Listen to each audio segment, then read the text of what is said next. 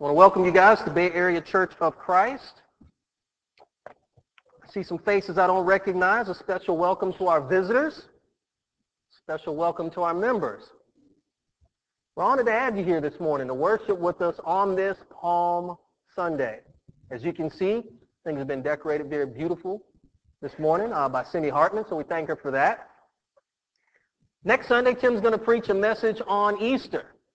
But before that message on Easter, we have this message on Palm Sunday. We know the order of events. Before there's any Good Friday, any Easter Sunday, there is Palm Sunday.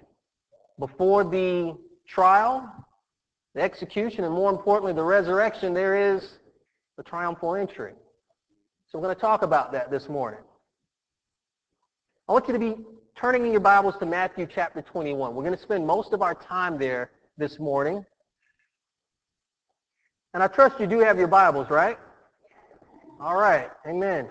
I remind you of what I've said in the past, that if you don't have your Bible when you come to church, you are underdressed.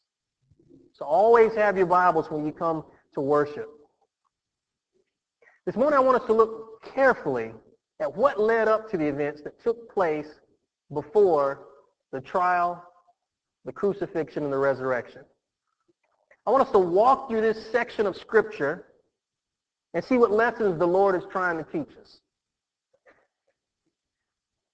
But I want to tell you up front, I don't really plan to tell you anything new. Now, there might be something new in here that you learned this morning, but the goal is not to tell you anything new. I want to simply bring to memory what you already know. Personally, I like when things are obvious. Sometimes I find it humorous when things are really obvious. And so I want to share some things this morning with you, not just in the lesson, but some headlines of things that are obvious. Let's get into this.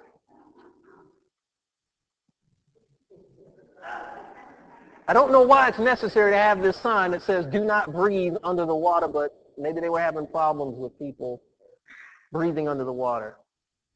And so this morning I also want to share with you some articles, some headlines from different newspapers that I found to be very obvious and somewhat humorous. This first one, survey finds dirtier subways after cleaning jobs were cut. Actual headline. This next one, larger kangaroos leap farther, research finds.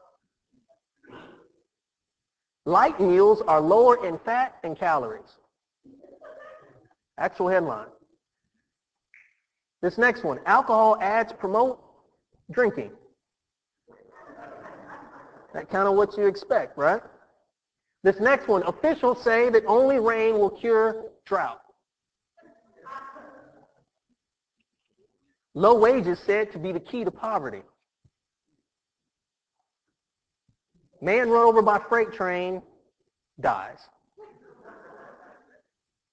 I think my mom may have written this next one. Free advice, bundle up when it's cold out. Economists use theory to explain economy. Bible Church's focus is the Bible. Court rules boxer shorts are indeed underwear. Actual headlines. Biting nails can be a sign of tenseness in a person. How we feel about ourselves is the core of self-esteem. And finally, fish lurk in streams. I don't know where people would expect to find fish, but streams and other bodies of water are pretty much what I would expect.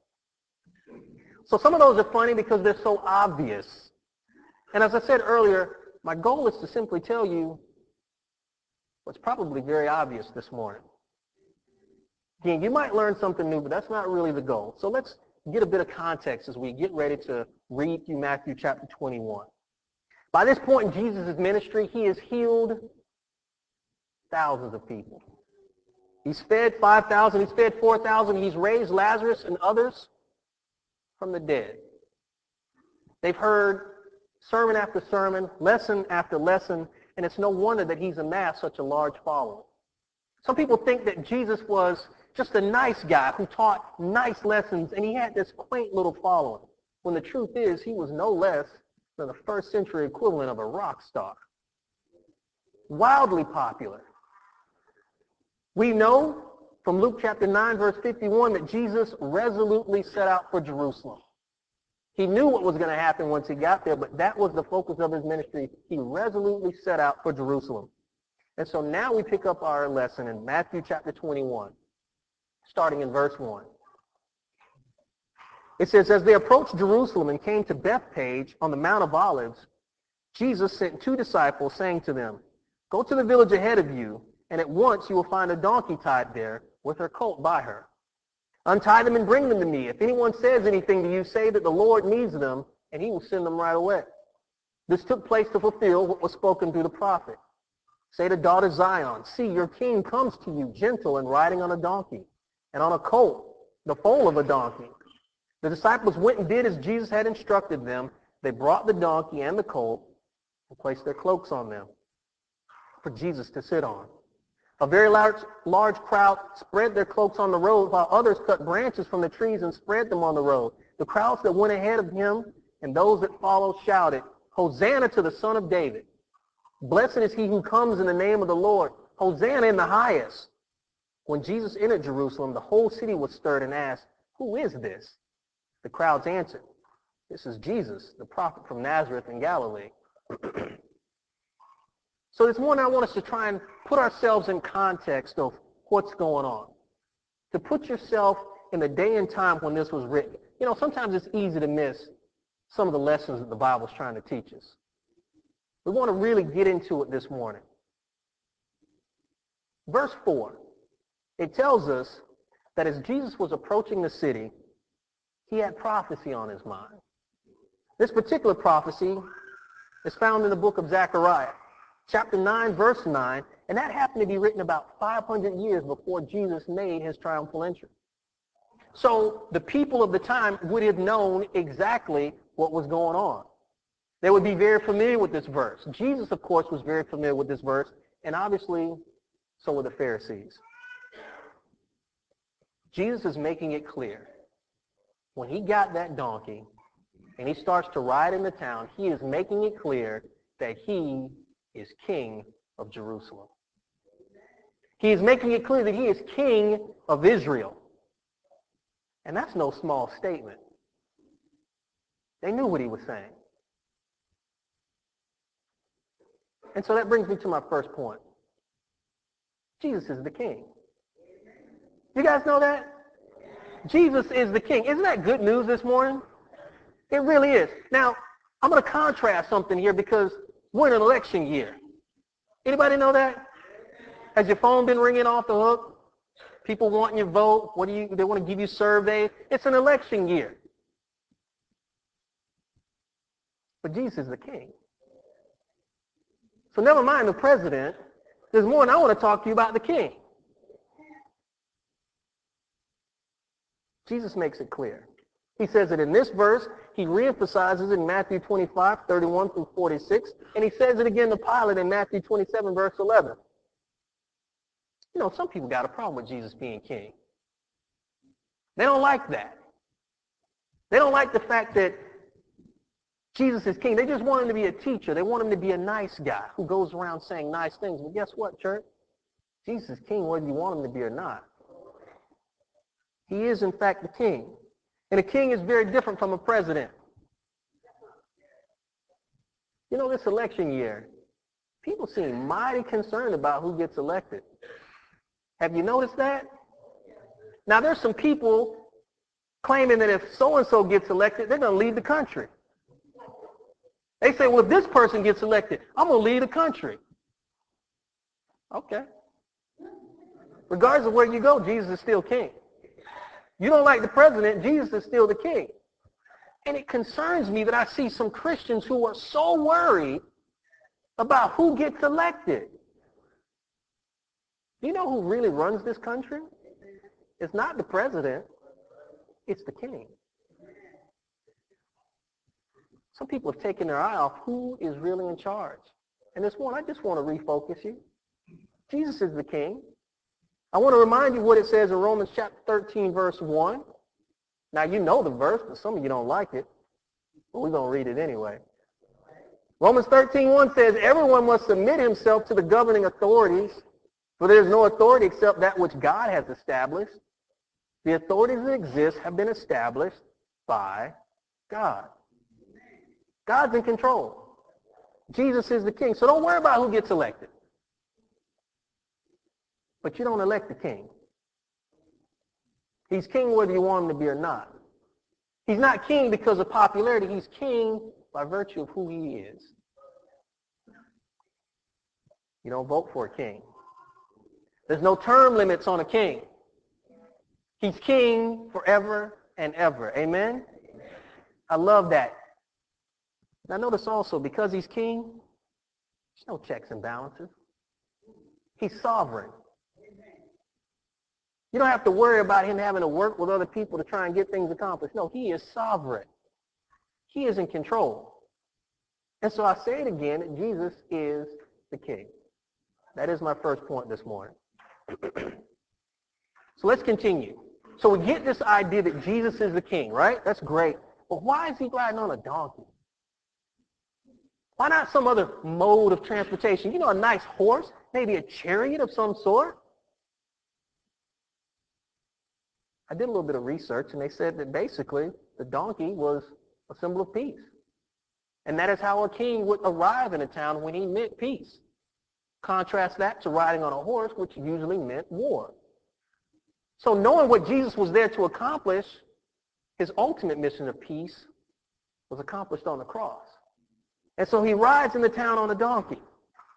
Now look at verses 8 through 11, because it lays out something that I think is pretty common.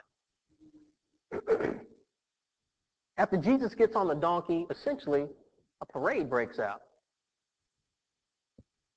It's an ancient tradition, but we still do something similar today when a hero comes into town, when we have a sports team that's returned from victory. Oftentimes they'll have a parade. But look at this part about the people. They lay down their cloaks.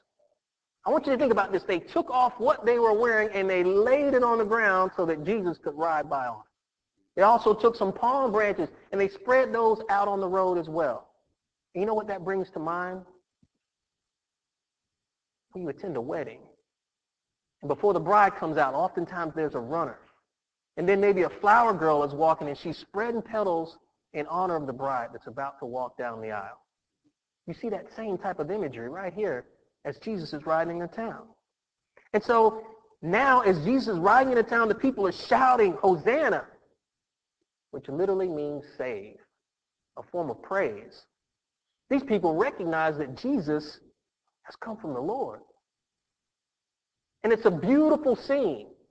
And if it ended right here, you'd think everything was just great. But you and I know that's not the case. On the surface, it looks like everyone is happy. And that no one has a complaint. But we read the same story over in the book of Luke. Chapter 19, verse 39 through 40.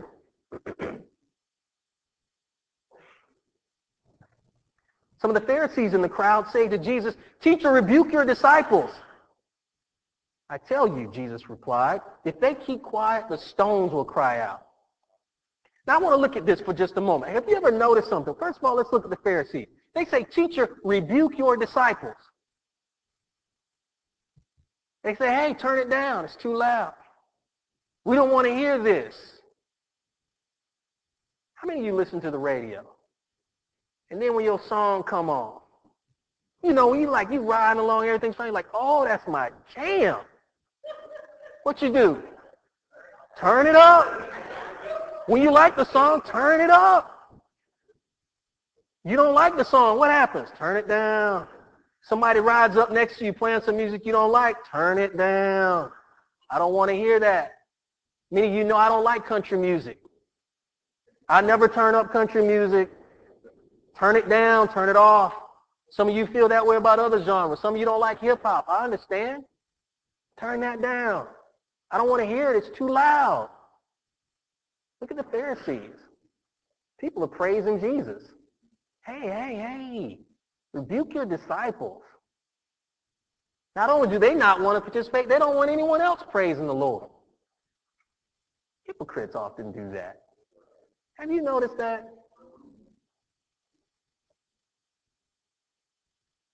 Let's talk about praise and worship for just a minute. Just a minute. God bless our song leaders. And I really mean that. God bless them. I think leading singing is the hardest thing you can do on Sunday morning. Because everybody has an opinion on how you should lead singing. Why you sing that song? Why don't we sing those songs? You always singing them new songs. That song's too loud. That song's too quiet. Why we always sing slow songs? And on it goes. And I'm guilty. I've been guilty of it as well. But you know what? When it's time to praise God, how about we just praise God?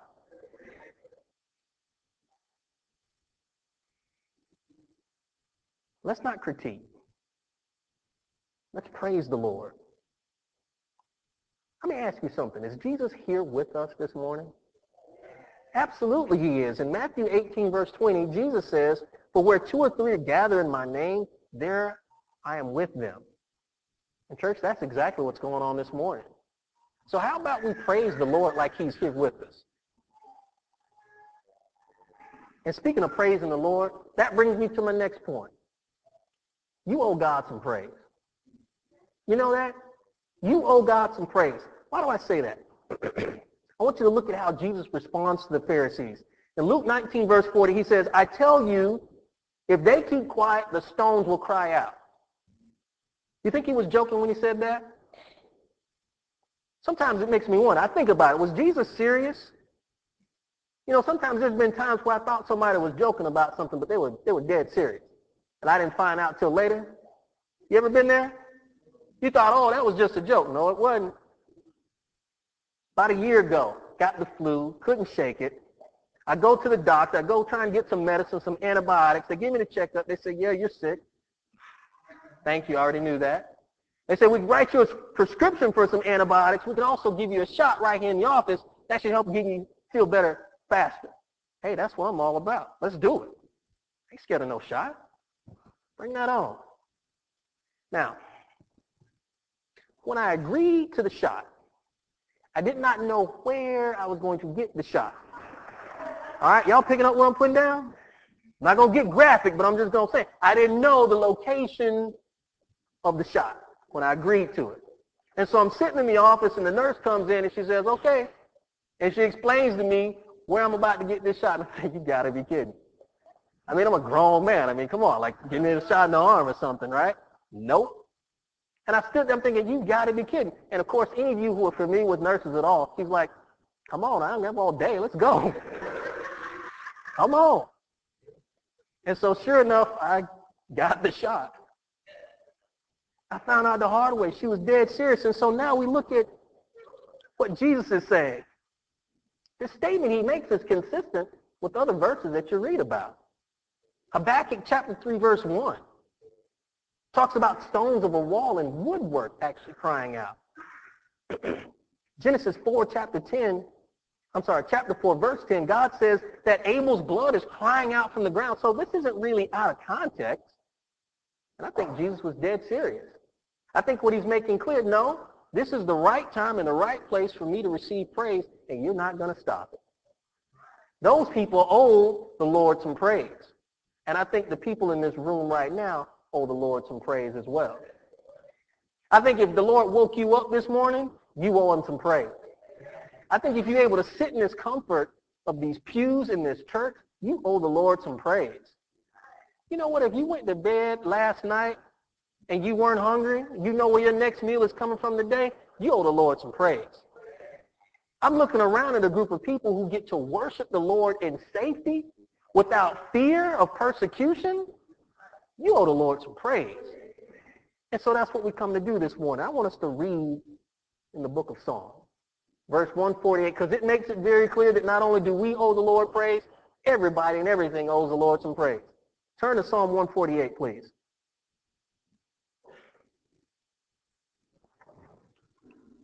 Psalm 148 says, praise the Lord. Praise the Lord from the heavens. Praise him in the heights above. Praise him, all his angels. Praise him, all his heavenly hosts. Praise him, sun and moon. Praise him, all you shining stars. Praise him, you highest heavens, and you waters above the skies. Let them praise the name of the Lord, for at his command they were created, and he established them forever and ever. He issued a decree that will never pass away. Praise the Lord from the earth, you great sea creatures in all ocean depths, lightning and hail, snow and clouds, stormy winds that do his bidding. You mountains and all hills, fruit trees and all cedars, wild animals and all cattle, small creatures and flying birds, kings of the earth and all nations, you princes and all rulers on earth, young men and women and old men and children, let them praise the name of the Lord, for his name alone is exalted. His splendor is above the earth and the heavens, and he has raised up for his people a horn, the praise of all his faithful servants of Israel, the people close to his heart. Praise the Lord. We owe the Lord some praise. And so my first point is that Jesus is king. My second point is that you owe the Lord some praise. And I want to shift gears just a minute before I get to my third and final point. We read about this great triumphal entry. We know that happened on a Palm Sunday. But we know that Friday, what we call Good Friday, we know that Jesus was tried and executed. You ever wonder what happened?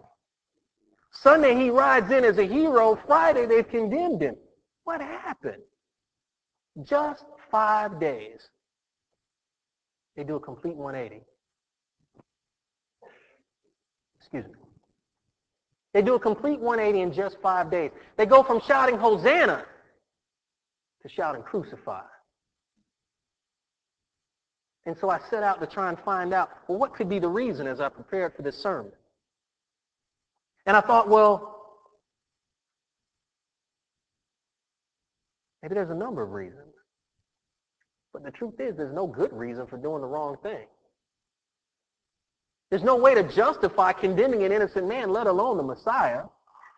But so I'm looking through the verses and I'm trying to find, well, what happened in chapter 21 versus what happened, what led up to the crucifixion. And I thought, well, maybe it's because they didn't like when Jesus overturned their tables at the end of Matthew 21. Or maybe they didn't like it in Matthew 22 when Jesus said, you should pay taxes to Caesar. After all, they called him king, so maybe they wanted him to overthrow the Romans. And all the stuff I could find, the only verse that really makes any sense is this one right here. And it's in Matthew 27, verse 20. After Jesus was arrested and brought before Pilate, here's what we read. It's one simple verse. It says, but the chief priests and the elders persuaded the crowd to ask for Barabbas and to have Jesus executed. And that's it. I think they simply listened to the wrong people. That brings me to my last point. Who are you listening to? I want to ask you that. Who are you listening to? Because it's not enough to simply be a believer. Who are you obeying? We know the people of the day believed Jesus. They saw what he did. But when they listened to the wrong people, they had Jesus executed. I was taught growing up that listening and obedience were firmly connected. My mother would tell me to do something, and she wanted to make sure that I was listening so that I would be obedient. And if for some reason I didn't do what I was told, clearly I wasn't listening. Obedience and listening are closely tied together. If I listened to the wrong person, it would often end in disobedience. About a year ago, cute little girl loses a tooth. She's 6 years old. She's excited to lose a tooth because last time she lost a tooth, her mom and dad gave her $5. That's big money when you don't have any bills. $5 will buy a lot of candy. And so she was excited. She lost a tooth and she said, you know what? I'm going to put my tooth under the pillow. The tooth fairy. Dad says, wait a minute. We've already told you, and by the way, this was news to somebody first service, so go ahead and cover your kids' ears if you don't want them to know. We say, hey, there's no such thing as a tooth fairy. Okay? Mom and dad say, we're just going to tell you the truth. You other parents, you can lie to your kids if you want to. All right? We're not going to judge. We say we're going to tell the truth, right? So she says, but my classmates say there's a tooth fairy. Mom and dad say there's no tooth fairy. Classmate says there is a tooth fairy. Who do you think she listened to? Listen to the classmate. So under the pillow, the tooth goes. You know what happened that night? Nothing. Exactly. And so the next morning she's kind of moping around. She's all sad. And I say, why are you so sad? I said, what's wrong? Eventually she tells me what I already know. She's sad because the tooth fairy didn't come. And I said, I told you there's no such thing as a tooth fairy. But you chose to listen to your classmates, and now you're disappointed. I said, look, we're not going to lie to you. We give you this money. Doesn't come from some imaginary creature. Your mom and dad, we give you this money. It's no tooth fairy. So because she listened to the wrong people, she was sad. She was disappointed. And I ask you, who are you listening to? Because the message that God is giving you is very different from the message the world is giving you. The message that we were giving our daughter is very different than what first graders are giving our daughter. First graders don't know anything. And neither does the world. God knows what he's talking about. So let me ask you, do you believe God when he says that you are fearfully and wonderfully made? Or do you believe you need all these other products, all these other things to make yourself beautiful? Who are you going to believe? The answer of who you're actually believing is probably found somewhere on your makeup shelf. Probably found somewhere in how you spend your time. Do you believe God when he tells you that it's hard for a rich person to enter the kingdom of heaven? Or do you believe if you could just make a little bit more money, then you'll be happy? Then you'll have the life that you've always wanted. You can tell who you really believe by your spending habits. Look at your budget, or lack thereof. Do you believe God when he says there's only one way to get to heaven? There's only one name under heaven by which man can be saved, and that's the name of Jesus Christ. Or do you believe that, your coworkers will be all right? You don't really have to tell them. As long as they're nice people, it'll all sort of work out. Who are you going to believe? You'll know your answer by whether or not you evangelize. Your obedience will show who you're listening to. And so I have one more verse that I want us to look at. And that's in John chapter 10, verse 27. Jesus says, my sheep listen to my voice. I know them, and they follow me. And this morning, I simply want you to listen to the voice of the Lord. Listen for his voice. Not an audible voice from heaven. That would be weird. You're going to be waiting a long time for that. But listen to his voice through the word. Listen to what he's telling you. Now, maybe you've already tried living life on your own. Many of us in this room have tried it, and I can tell you from experience, it don't work. Didn't work for me. It's not going to work for you. It doesn't work for anyone. Don't keep wasting your time trying to do things your way. Listen to the voice of God. Come to the same Jesus that rode into town that day on the first Palm Sunday.